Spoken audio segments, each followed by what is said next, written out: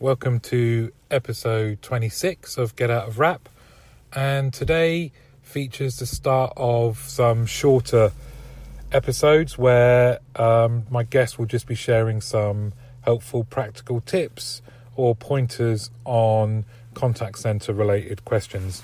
First up is my friend and work colleague Pete Dunn. Pete has worked at npower and also the Forum prior to joining BPA Quality.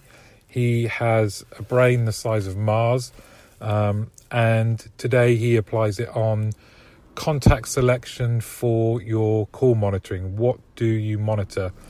It should be noted as well that at this point, Pete was imminently waiting the birth of his son, and happy to say, by the time this is published, he and his wife Stephanie now have a lovely boy called Flynn. So we recorded this a couple of days before, and Pete was on high red alert, ready to go. So congratulations, Pete and Stephanie, and hope you enjoy this episode. Thanks. Hello, joining me today is one of the guys I'm lucky enough to be part of the same team of. He has a massive brain, a massive ginger beard. He's not Australian, even though I call him Peter. Pete Dunn is the EMEA Community Engagement Manager for BPA Quality. Prior to that, he was at the Forum, and npower has a wealth of experience in all things contact centres and QA. And what I wanted to do, sharing is caring, is kind of pick at Pete's knowledge and experiences, and in a series of 20-minute chunks, try and pick out some key topics, predominantly around QA, but as you know, with our thoughts on how the QA function can influence all parts of a contact centre, hopefully there will be benefit to you if contact centres are your world. So a big long introduction. Here he is, Pete Dunn. Hi, Pete. G'day.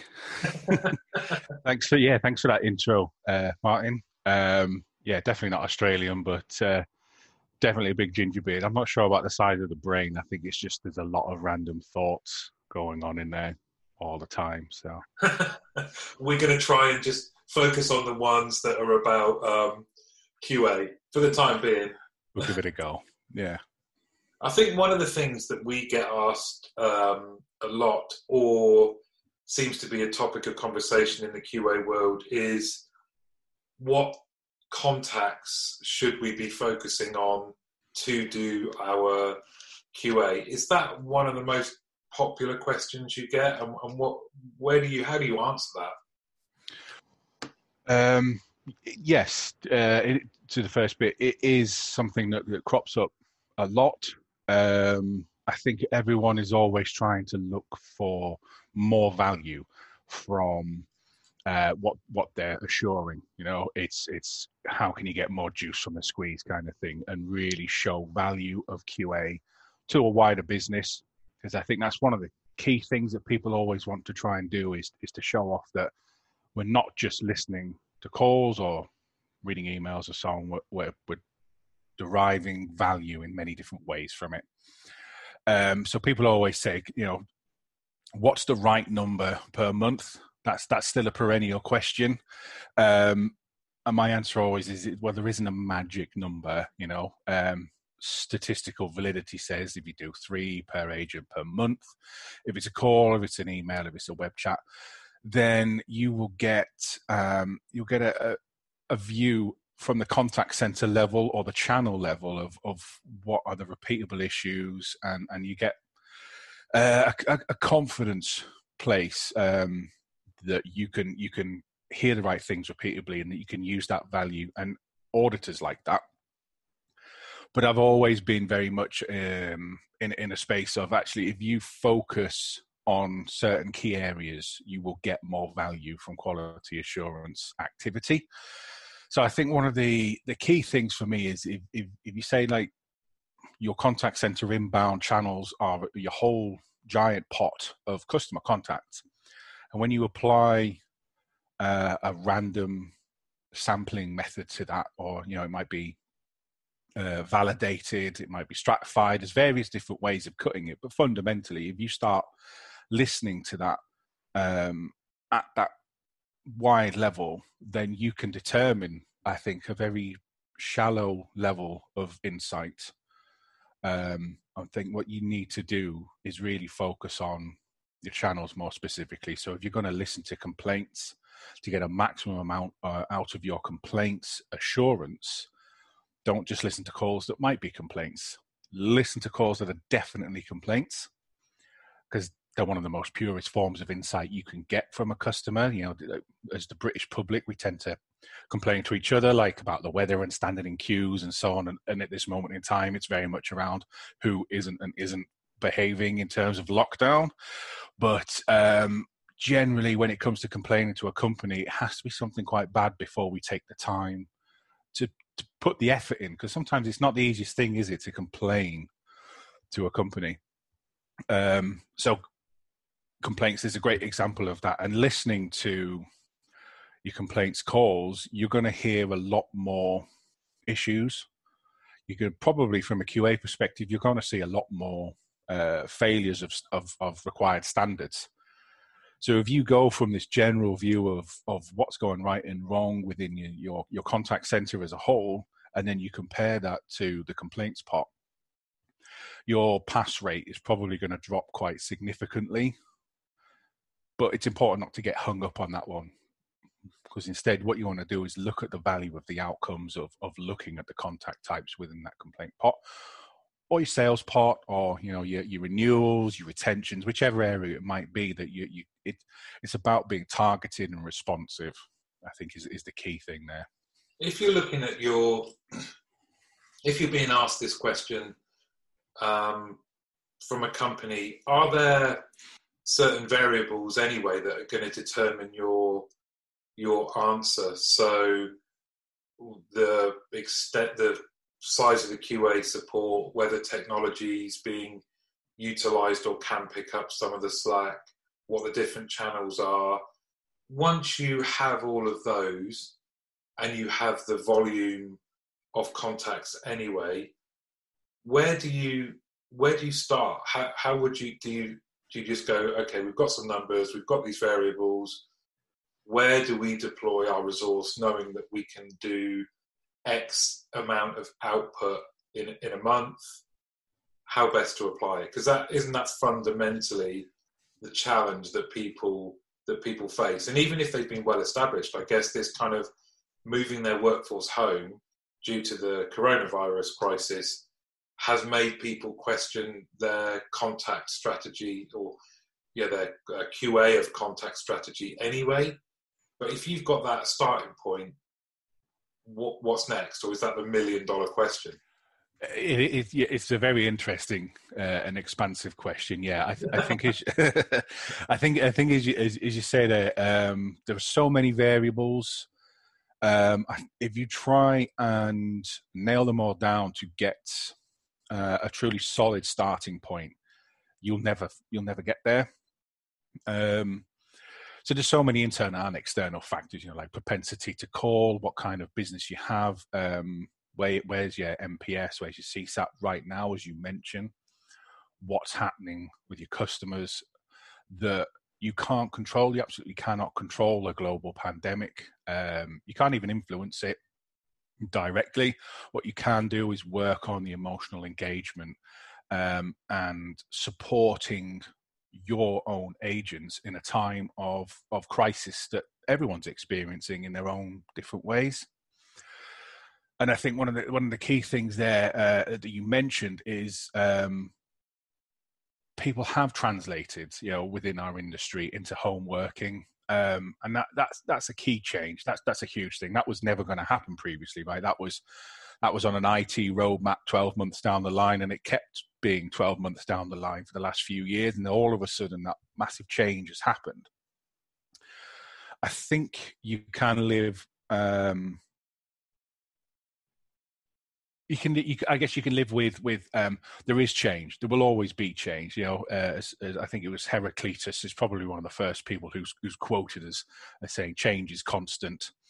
I I think it's very much around the human element that we do like to talk about at BPA Quality, and what changes has driven, what impacts have occurred in not just your customers, but of course your agents, and how do you support them. But that's a very expansive and separate topic. I think in terms of how you can support in terms of choosing contact types is get away from let's do 3 per agent per month because it's statistically valid and it satisfies the auditor, and move into looking at things like, there's the time of the day of the week, how tenured is an agent, what changes in processes and expectations have been driven into your agent population, what repeat contacts are you seeing, what core composition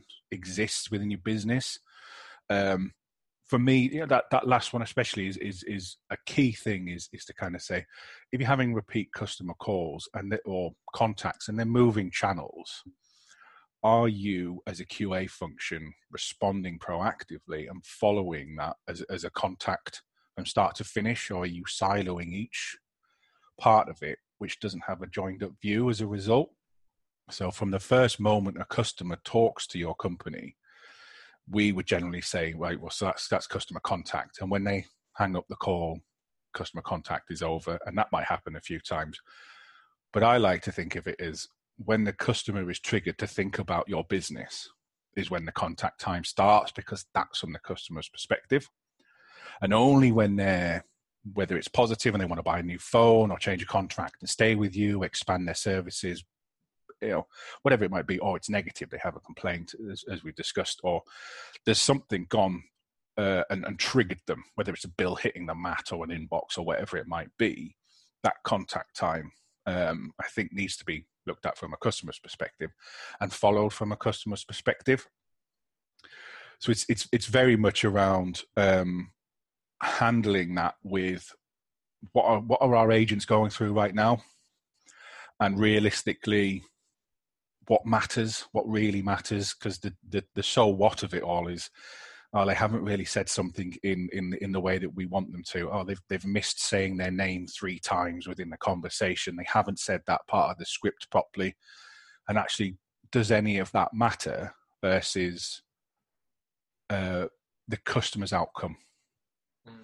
And I think that's where you can, if you there is a million different variables, as you mentioned there, but if you start to look at the areas where you think you can provide value and you're agile in the way that you do it, and then you do, let's say, 100 calls as a start point, and you listen to 100 calls based on tenure of agents or repeat contact or call composition or whatever it might be, and that gives you a start point. And then, of course, it's important when you present that back to your stakeholders, it's very much around, this is a start point. This is some surface insight that we've got, that's showing us that our agents now, they're at home, they're talking about different things in different ways. They're actually showing more empathy or less empathy, or, it's very important, I think, that instead of being able to just chase a number each and every month and be maxed out each and every month to hit a volume, that each and every part of that work has value to it beyond an intrinsic get your head down in the trench and churn, because churn value in and of itself is much less than that the kind of intrinsic insight that each and every interaction can provide your business. So if you do half the volume you might ordinarily do, but each one has considerably more value attached to it, and overall your value is much greater than if you just hit that huge number, based on the, let's say, 3 per agent per month or whichever number has been decided. Doesn't that then lend itself to the first question back in response to how do we select our contacts, is what are you looking to achieve? Because if it's we want to provide ammunition to allow our agents to be coached, that lends itself to a certain number. If it's we have to monitor a certain number for the regulator, that determines some of your answer. is it not? You would have said that back to someone, and maybe they want to look at a specific group, or they have a specific theory to test. Can you mix those two answers? Can you just? How do you advise people on that? I'm very much. I just like to see what's possible. I think a lot. I know we've talked about it before, but it wasn't on the podcast, so I'll mention it again to you.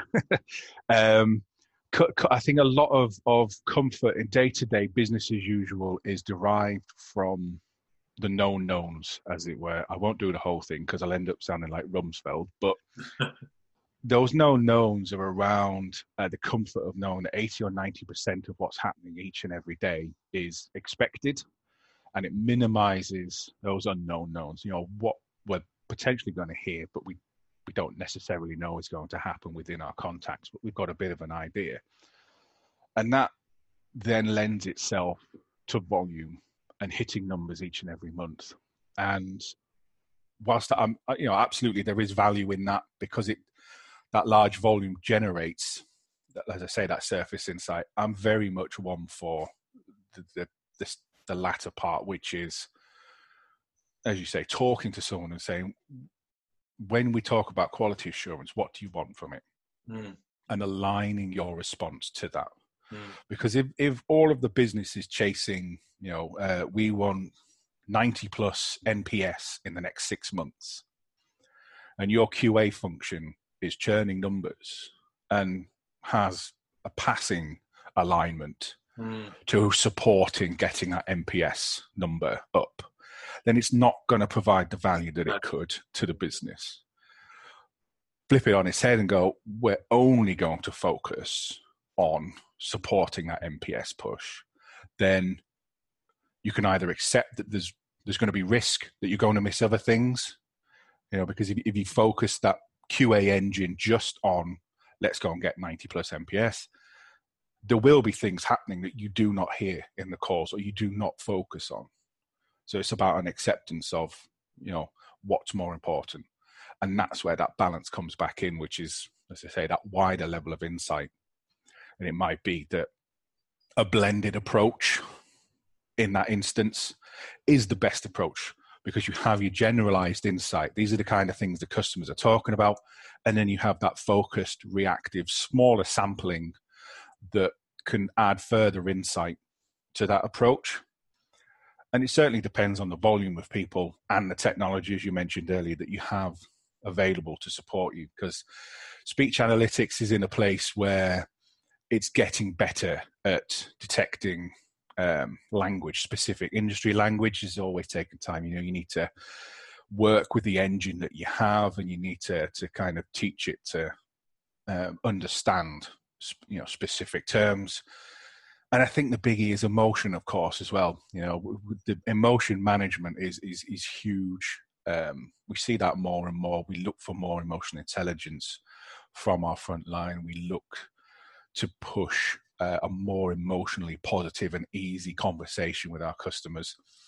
And that's something that technology can't currently kind of help us with fully. There's always some degree of enabling there, but when it comes to your question, I think it's a blended approach, but I'm always very much I will accept some degree of risk to get more value from a function, because as a business, generally, zero tolerance to risk is incredibly expensive and very difficult to actually implement, because people aren't machines. People will make mistakes. It's more about coaching to reduce those mistakes, coaching so people understand the impact of mistakes, as opposed to trying to build a function that eradicates mistakes by virtue of telling people they're wrong and getting rid of them and so on and so forth, because it's just not feasible to do it. And just things like building in that flexibility, I think is the key to your question. I think is very much around, you need some place to start, something that gives you that what's going on here. And then we go back to people, because machines aren't inquisitive. The people who program the machines can be inquisitive, and asking them to be inquisitive, asking your analyst to be inquisitive and say, follow that down that rabbit hole. Because it sounds like there might be something going on for our customers there, or there's some non-compliant thing here, or whatever it might be. That is, so, going back round again, because I know I'm kind of over-egging the point. I think it's about the balance. Yeah. You need some degree of find that generalization, because that skill generalization is key to finding potential issues and then really focusing in on targeted and responsive and agile assurance activity against key things, and accepting that you will not see risks as a result. It's a movable feast of finding the balance between those two things, I think. I love that you would have, however you set your function up and however you look at your contact strategy, that you always have a percentage and allocation available to allow for inquisitive research of things that might be far more significant and far-reaching than just the continually, still important, but continual reassurance of adherence to a process and coaching, and all of that kind of stuff. That, in summary, is what you're saying, that you kind of have a set period or a set resource that can be quite creative with a contact selection. Absolutely, yeah. Empowerment, we talk about empowerment of agents a lot, don't we? But I think empowerment of quality specialists is key as well in that instance, and asking them to be professionally inquisitive and chase what could be a problem but might not be. But the value is in understanding and almost doing a 5 whys on what's happening.